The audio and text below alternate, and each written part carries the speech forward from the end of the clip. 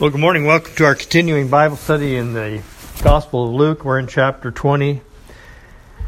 And today's text is from chapter 20, verse 19, down through verse 26. But just in remarking that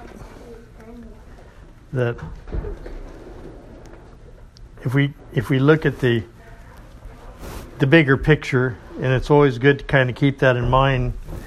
We're in the final week that Christ was here in this world for the purpose that was set before him in the covenant of grace before the foundation of the world. And we find so many things that tell us those things that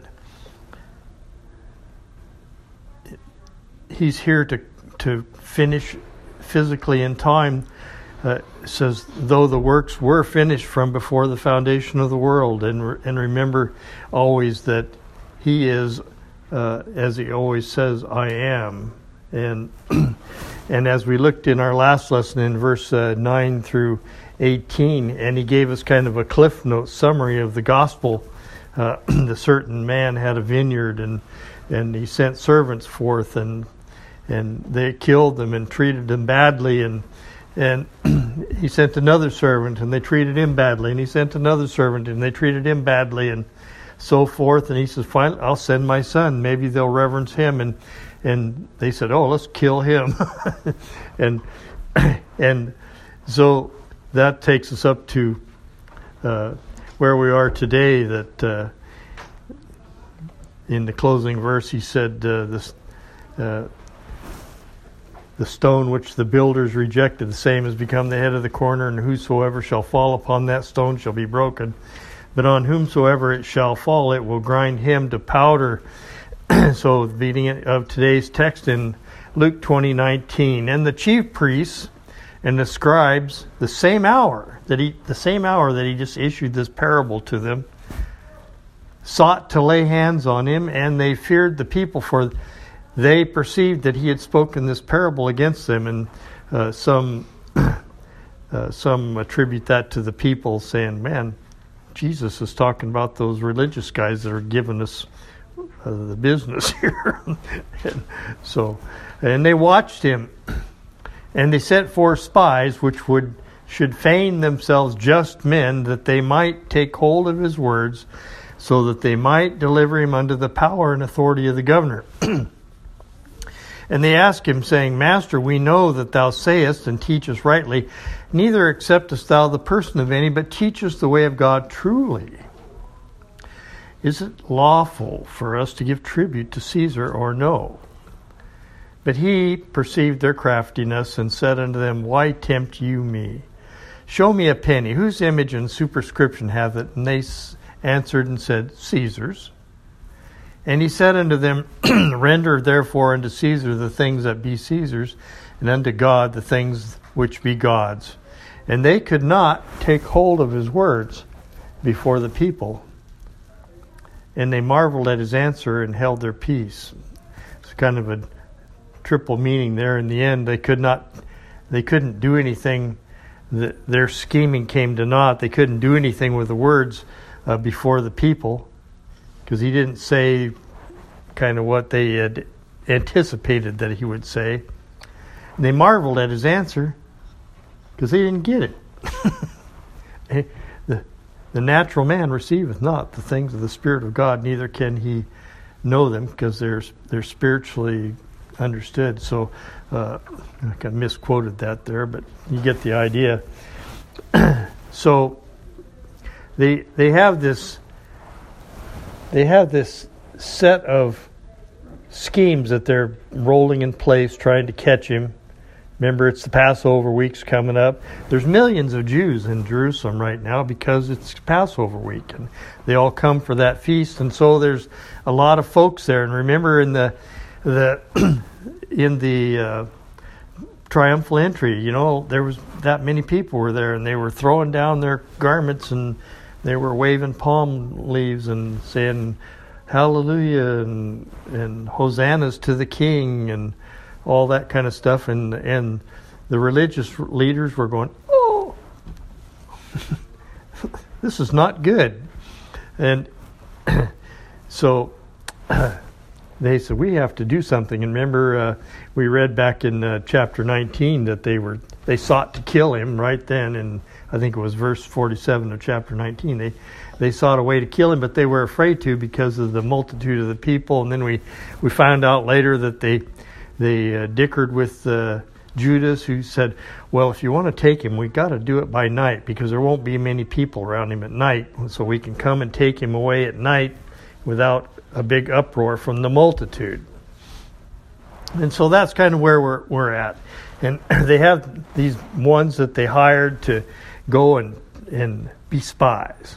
And then the next thing we're going to find out is they're going to send some Sadducees to him and try to catch him something there. And it's just endless. It's just endless. That's just the way religion is. There are just endless ways to try and arouse trouble. And so the name of today's lesson is Render Unto Caesar's Part 1, because this is going to be a multi-part lesson, and it's we're going to kind of lay the groundwork for the rendering unto Caesar the things that be Caesar's part, and then we're going to spend the next lesson on rendering unto God the things that be God's. So we're going to break it down like that, and they're going to kind of overlap a little bit, so we'll probably go back and forth a little bit, but there's some interesting words in this block of scripture. To lay hand, they sought to lay hands on him. That means not like I want to go put my arms around your neck and give you a big hug. It's the Greek context here is with a violent intent. They sought to lay hands on him with a violent intent, to grasp, to arrest. You know, they sent forth spies. Well, that word sent is the same word where we get apostles from. And on this side, we have the ones that are sent forth from the world for mayhem and against the Christ and against his child, against his people. And on the other hand, we have the apostles that are sent forth to declare the gospel, the good news. And so we have that dichotomy there. Feign, this word feign, they feigned. They would feign themselves just men. What does that mean? That means they would pretend to be righteous. They would pretend to be just men. And boy, there's a lot of that in religion. They pretend to be what they are not. And that's where that word hypocrite comes into play. It means an actor, a person that just pretends to be one thing when they're another. They would feign themselves just men for the purpose that they might take. They wanted to get into his inner circle. They wanted to get into his group of people by I'm one of you. And boy, you know, religion's always trying to talk you into that. Hey, what? We all kind of believe the same thing. Why don't we just get together? But it says they feigned it. It means to pretend or to speak a false part. They pretended to be just or righteous men with and they couched it behind having a seemingly legitimate righteous question. I have just something that I want you to know how religious I am, and so I'm going to ask you a real religious question. And that way you'll know that I'm a religious person, and we have that groundwork that we can share. And that, you know, he says he knew their craftiness. One of the things that I really want to point out in these series of lessons that we're going to be going on through here through Luke, the next few chapters is, and the next few verses in this chapter especially, is that every single thing that occurs, everything that's said, everything that's thought is ordained of God to accomplish his purpose. So these fellows think that they're coming with their own scheme, their own thing, but you know, really they're just being used of God. He allowed them to do what they wanted to do, but it was him that ordains all things according to his own purpose and pleasure. they said to him, rightly. That's an interesting word. Let's go back here and read that again.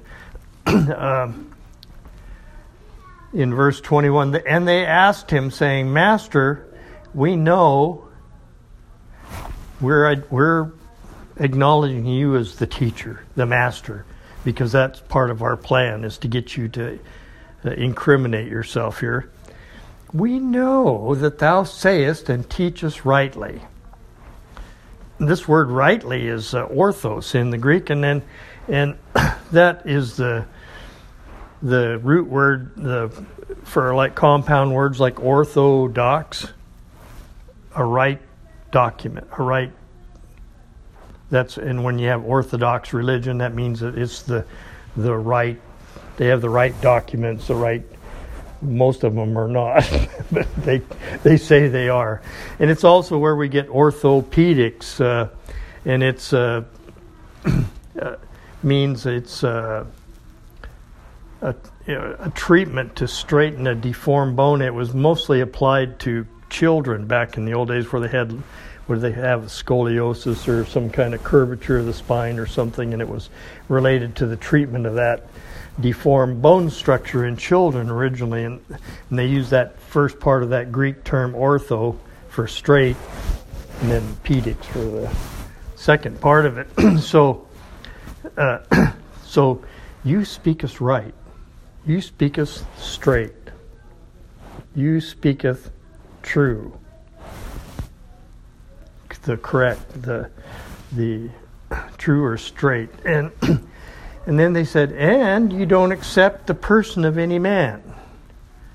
And that's used in the sense of, Lauren, come over here in the corner and I want to tell you something. And because I know you believe this way. And then I would say, Norm, I want you to come over to this corner. I'll tell you something different because I know you believe this way. But he says, you don't do that. You just speak the truth face to face, and you don't change your message due to whoever it is you're talking to. You don't send one message to the Greeks, and you don't send one message to the Jews, and so forth like that. You don't change your opinion or statement based on which man is in front of you, and that's where we get the face-to-face part of that. And the purpose of their phrasing, again, is to entrap Jesus into saying what they wanted through some lies, through some trickery, through some hatred, and through some flattery. They flatter you and say, I know you're really smart, and now I want to trick you into saying something bad. And so the root question is it, here's our religious question, is it lawful to pay tribute unto Caesar? And if he answered, they thought, when they think this through and they think, well, if he says one thing, we got him. If he says the other thing, we got him. So it's like the question, are you still beating your wife? There's no right answer there, is there? But this is a little bit different. But that was the way that they perceived it. That's what we're going to give him a question that there's no escape from. Is it lawful to pay tribute? If he said it's not lawful to pay tribute to Caesar because he's an idolatrous person, pagan king, and he's enslaved us, and by some law we're not supposed to pay money to him. Well, then that would be what the Romans would consider insurrection. And remember when they're asking him this, there's like 1 million people around. There's a big crowd. So he's saying, they're trying to trick him into saying something in front of a mass crowd that they can say, look, he was in front of a mass crowd saying, don't pay any tribute to Caesar. And if he said, it's lawful. Yeah, it's lawful to pay tribute to Caesar. Then the people hated him. Because all these people were following after him. They all said, he's a prophet or the Messiah, potentially. And he was very popular. And that was kind of the conundrum that they were under was, the people are going after him and they're leaving us. What's that? We can see that we're on a slippery slope here in our control of things. And so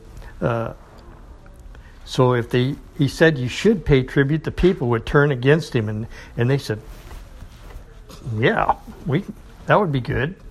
Then they'd come back to us because they're going after him, and we all say we hate paying tribute to Caesar. And so if he says the other thing where, yeah, you should pay your tax, your tribute to Caesar, we're going straight to the Romans with that. We have a connection. And as I read through this, so many things fall together here that show the sovereignty of God and how he's in control of every single aspect of every single atom of every single thing in the world.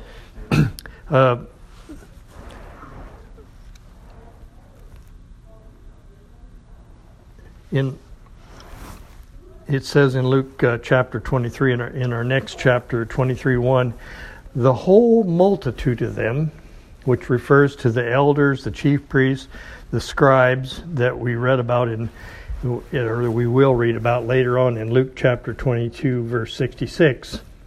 The whole multitude of them arose and led him unto Pilate. And they began to accuse him, saying, we found this fellow perverting the nation and forbidding to give tribute to Caesar, saying that he himself is Christ a king. And they said they knew that was a lie, but he didn't really say that. But they brought those insinuations against him because that's what the Romans would be interested in. They didn't really care about religious squabbles, and I think in Acts a couple times they say, this is a religious thing. You handle it. We don't want anything to do with it. But insurrection, somebody saying that they were a king in the place of Caesar, or forbidding to pay the tax to Caesar, that would be insurrection, and that would be dealt with swiftly and severely. And so they were going to present this evidence to Pilate, who is the Roman governor, prelate, and for the purpose of effecting the execution of Christ. So just imagine you're the Roman governor, and normally Pilate, he lived over on the coast, on the Mediterranean coast. He lived in a town called Caesarea Maritima. Well, I don't know if I pronounced that right, but he had a little villa over there on the Mediterranean coast, and he came to Jerusalem when it warranted it. He wasn't in Jerusalem all the time. He came there, and he would be there at Passover time because there was going to be 1 million Jews there, and somebody had better be there keeping an eye on things to make sure there weren't any uprisings, of which the Jewish history is just full of. They just had uprising after uprising after uprising. And we'll look at a couple of those here in a minute. But imagine what the reaction of a Roman governor would be if it came to his attention that this Jesus guy, who's surrounded by a multitude of people, and it's Passover week. Remember the triumphal entry, the Passover, all these people coming to celebrate the feast. And so if he was in the midst of 1 million people, and he gets tricked into saying it's not lawful for Jews to pay tribute to Caesar, he'd have a little bit of a dilemma on his hand. He'd have a little bit of a problem. If he valued his life and his position, he'd be forced to deal with this immediately and severely. And in truth, we find that every action, every thought, every syllable, even though it's a lie, is according to the determinate counsel and foreknowledge of God the Father. We read that in Acts chapter 4. And we're going to read that here, but I want you to think about some of the terminology that's used in this scripture in Acts. And these same guys come against Peter and the disciples, we find in Acts chapter 4, and they're threatening them because they're preaching Jesus and the resurrection, and say that, man, I thought we got rid of that problem. Now we got a bunch more. So in Acts chapter 4, Peter's declaring the truth of the sovereign will and purpose of God, and in verse 23, they said, well, we can't really do much to them except let's threaten them and turn them loose, saying, we don't want you preaching anymore in this Jesus name. In verse 23, and being let go, they went to their own company. They went to the disciples, the apostles. They went to their own company and reported all that the chief priests and the elders had said unto them. And when they heard that, they lifted up their voice to God with one accord and said, Lord, Thou art God, which has made heaven and earth and the sea and all that in them is, who by the mouth of his servant David hath said, why did the heathen rage and the people imagine vain things? They're crying out the Old Testament. They're taking these words right out of the Old Testament, and they're quoting David. The kings of the earth stood up, and the rulers were gathered together. Gathered together. Think about that. Against the Lord and against his Christ, for a truth against thy holy child Jesus, whom thou hast anointed, both Herod and Pontius Pilate with the Gentiles and the people of Israel were gathered together for to do whatsoever thy hand and thy counsel determined before to be done. How powerful and true is this declaration? And, people always think, well, God is just a reactionary kind of a being, and he sees something and then he does something. He sees something and he does something. But that's not what the scriptures tell us. All these differing factions, when we look at, if we were to spend an hour studying all these different factions, we'd find that they didn't like each other. The Jewish religion guys, they didn't really like the people other than the fact that they were extorting money out of them. And it says he said, you lay burdens on them that are too heavy to bear, and you take widows and make life miserable for them, and you're like whited sepulchres, and you don't let anybody into the kingdom, and you don't enter in yourself, and those that would like to come in, you hinder them.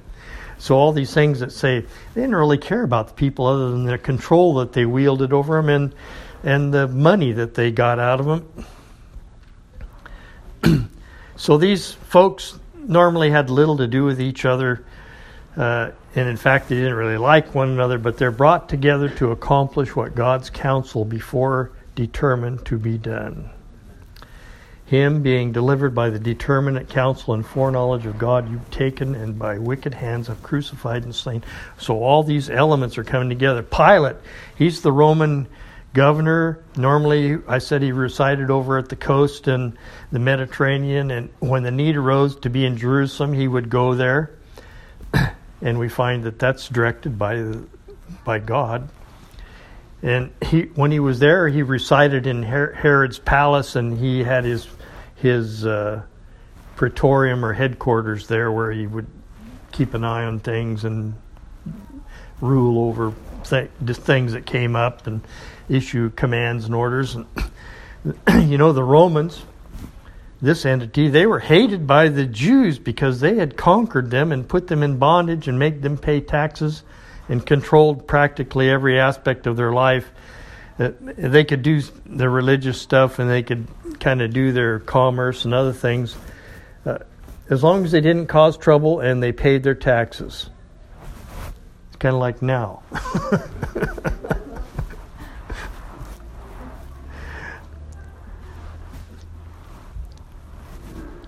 But the Jews looked at these Romans and said, we kind of hate them, but they'd be useful to us in getting rid of Jesus. Why is that? Well, the Romans had taken away their ability to accomplish capital punishment. The Romans said, after a revolt in, I think, 135 BC, they said,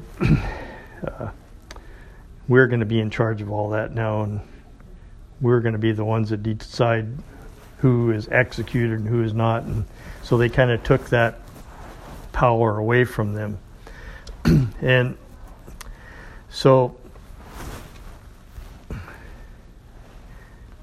that just plays into the whole scheme of things. It would be a double bonus for the chief priests and the Pharisees and the scribes and the elders if the Romans arrested Jesus and executed him, because he was real popular with people. If they arrested him and stoned him, there would be an uproar. Thou who stonest the prophets and all that Old Testament things that we read about previously. He was popular. They thought he might be the Messiah. They thought he was a prophet, and he did all these miracles and raised people from the dead and healed the lepers and the blind and the deaf and the lame and preached the gospel. And so the chief priest said, "Man, if it were in our power to stone him, we'd do that, but we don't really want to because people get mad at us if we do that. If we have the Romans do it, ka-ching." They'll get the blame for it. We'll be off the hook. We'll be rid of him, and they'll be mad at the Romans. So what could be better? So the Jews, not the general population so much as the religious leaders, the ones we've been naming, the elders, the priests, the chief priests, the scribes, the Pharisees, all those sects, the Sadducees, all those different religious ones that had control over things for so long and had things their own way. They hated Jesus so much they wanted him dead, and the sooner the better. And so the best plan for them again is to have the Romans do it. The Romans didn't particularly indulge the Jews in religious skirmishes, and so they had to come up with something that would interest the Romans, and that falls under the category of insurrection. And now we bring in the Jews and the Herodians. They didn't like each other either, because the Herodians were Idumeans, or they were from the line of Esau. And they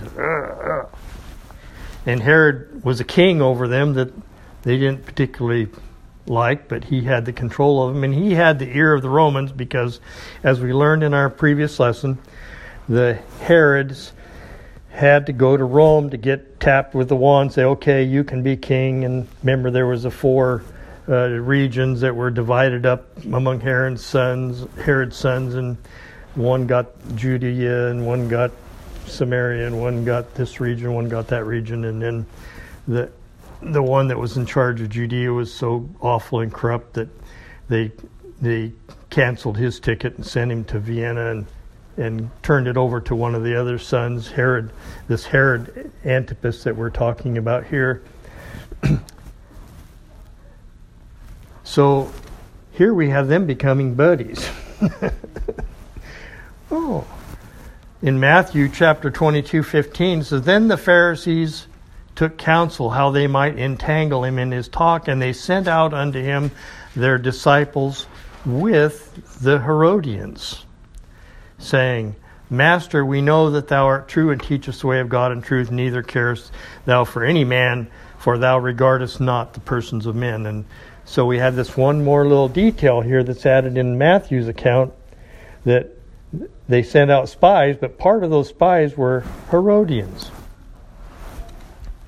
So now we've got the Jews trying to figure out a way to get the Romans on their side.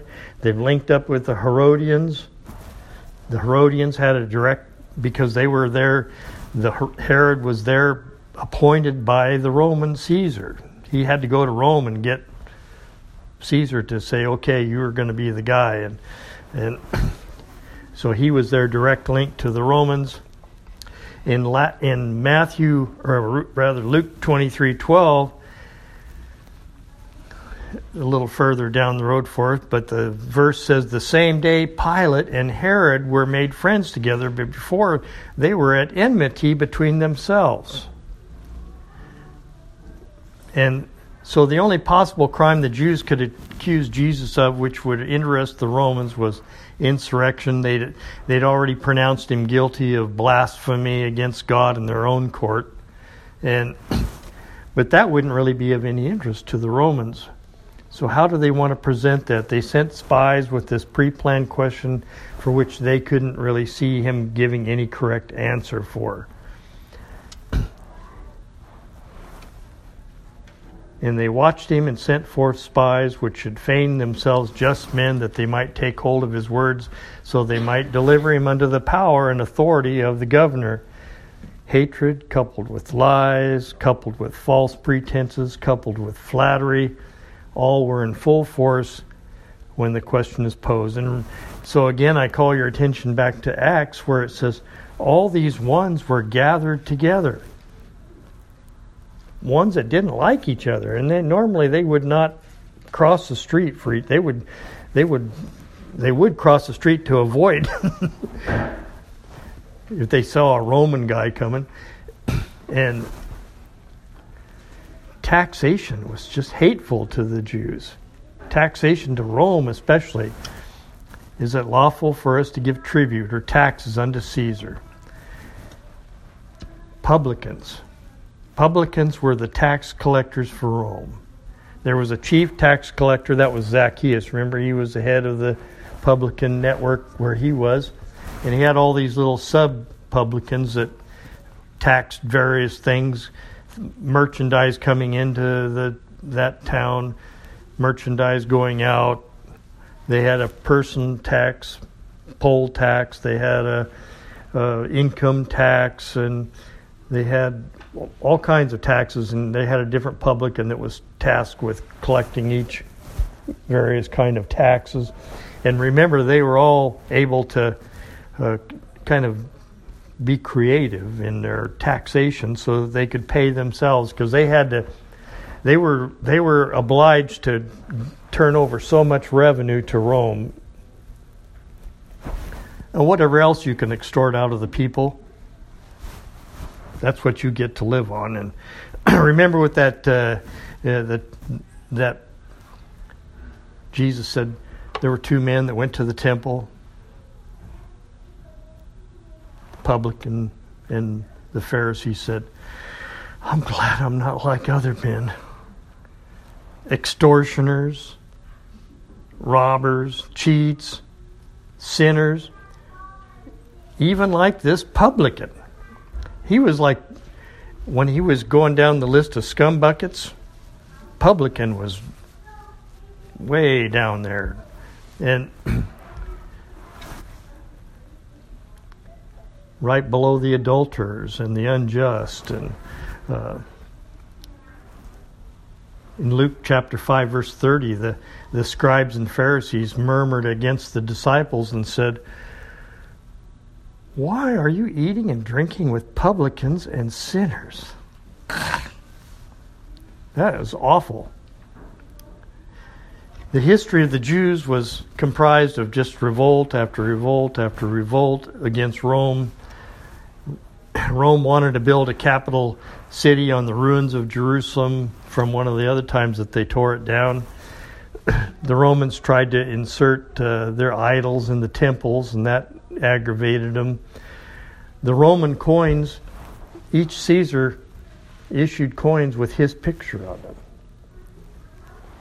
Each time there was a new Caesar, they would mint a new series of coins, and they use that a lot in archaeology to date certain things, so they can say, well, we found these coins, and those were only made after this date when this Caesar came into power. So if it's another Caesar, that means it was from a previous age.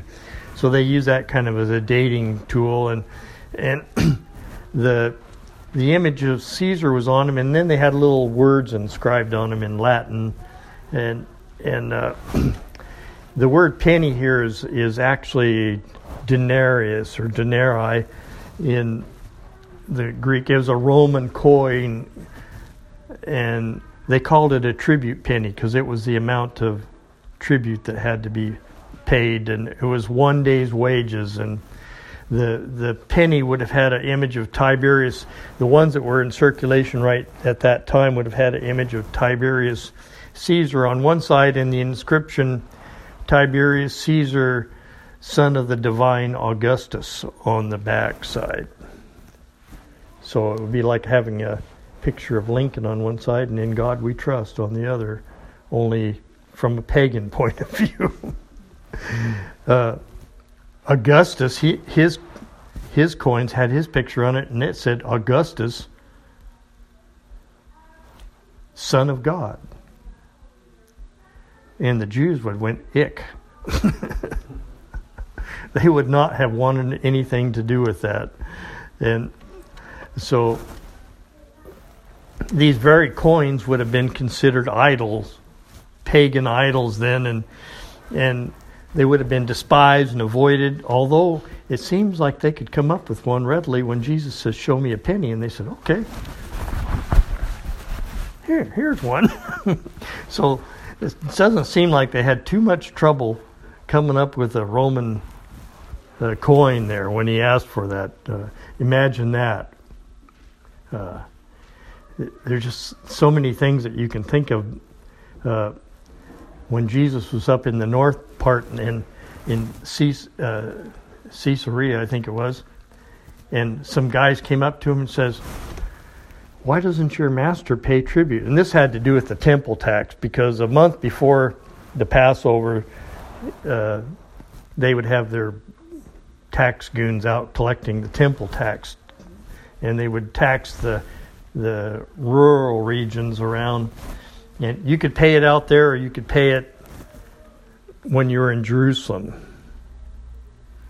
So they'd say, "Hey, doesn't your master pay tribute?" And he said, "Hey, Peter, hop down to the beach there and cast in a line." Well, Peter, we was a net fisherman. He said, "Okay, I'm just going to cast in my line." And he caught a fish, and lo and behold, it had a coin in its mouth. The creator of all things arranged for that, and he says, "That you go pay the tribute tax for both of us there for the temple tax." And so show me a penny. Whose image and superscription hath it? And they answered and said, "Caesar's." You know, I think it was in 135 BC, there was a Roman, and he's recorded in Acts chapter 5, named Judas of Galilee.